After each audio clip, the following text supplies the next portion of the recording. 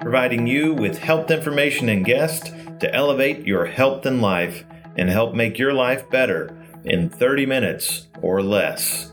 This is the Frontline Health Podcast. Welcome to another episode of Frontline Health by CenturionLabs.com, your go-to podcast for all things health and wellness. In honor of Prostate Cancer Awareness Month, today's episode will be discussing this devastating disease. This month is a time to reflect upon the men who've been impacted by prostate cancer and who've lost their lives. It's also a time for us to dive into the facts, dispel some myths, and provide insights for preventing and managing this deadly disease.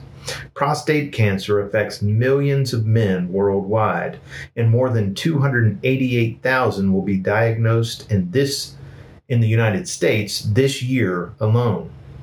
It's the second leading cause of cancer death among men in the United States, with more than 35,000 deaths expected this year. But to truly tackle prostate cancer, I think it's essential to understand the risk factors associated with it. There are three major factors that influence one's risk for developing prostate cancer: age, race, and family history. The prostate begins growing in adolescence and stops growing around the age of 20. Then it starts growing again around the age of 40 and grows until you die, which is why as men age, their risk for an enlarged prostate increases significantly, as well as their risk for getting prostate cancer. In fact, the odds of someone under the age of 40 getting prostate cancer is 1 in 40,000. And it jumps to 1 out of 38 for men between the age of 40 and 60. And then those odds jump to 1 out of 15 in men between the ages of 60 and 69. These staggering numbers are compounded when you add family history to the mix. Men who have a father or a brother who've been diagnosed with prostate cancer are twice as likely to develop the disease. And the final of these three major factors is race, with men of African descent being 75% more likely to develop prostate cancer. And while these risk factors are beyond our control, there are some proactive steps that men can take to potentially reduce their risk of prostate cancer or its recurrence. Let's look at just 4 steps you can take to help reduce your chances of getting prostate cancer. First, and it shouldn't be a surprise to many of us, is eat healthy. We know that a diet low in sugar and processed foods and a diet high in vegetables and lean organic meats can actually help fight inflammation, which is a factor linked to cancer. 2, exercise regularly. We know that regular exercise can reduce the risk of aggressive forms of prostate cancer. We also know that obesity is associated with an increased risk of prostate cancer. So exercise and diet are 2 key ways to keep your weight down. Third, adopt healthy lifestyle habits. So start by avoiding smoking. If you smoke, stop. If you don't smoke, don't start. Drink alcohol in moderation, manage your stress levels, and treat conditions that you may have like high blood pressure and diabetes, and get those under control as soon as you possibly can. Fourth, take the right supplements.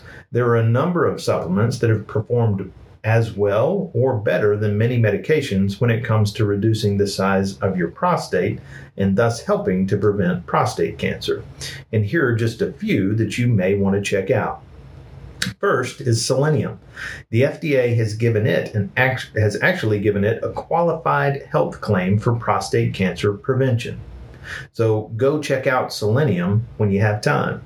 Second, saw palmetto. It's actually used in Europe for helping to treat enlarged prostates, and studies have shown it benefits prostate health. Third, stinging nettles.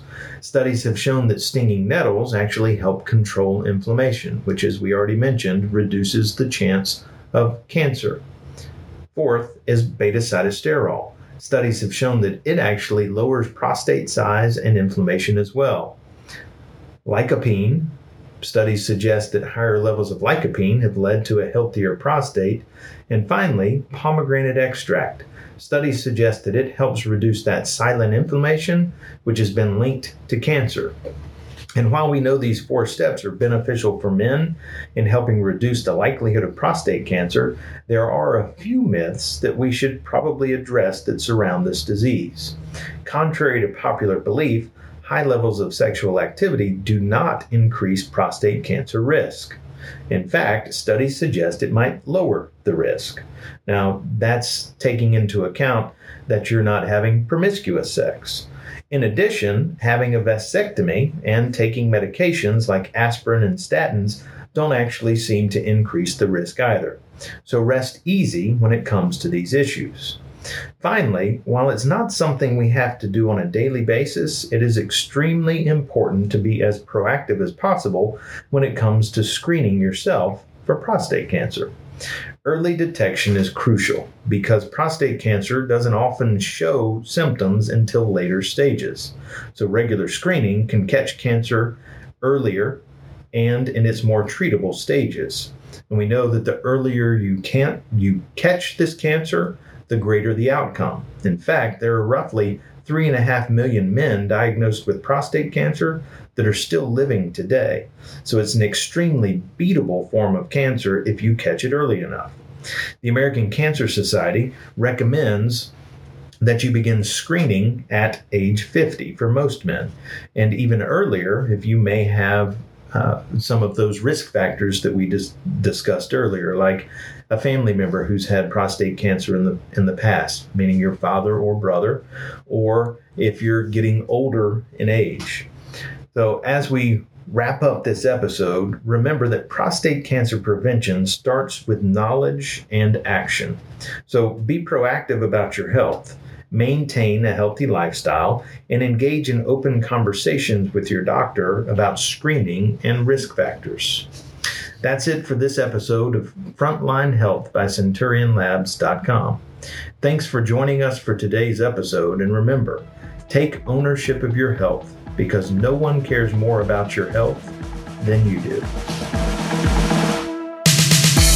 Thanks for joining us for this edition of the Frontline Health Podcast by Centurion, where our desire is to elevate your health and life.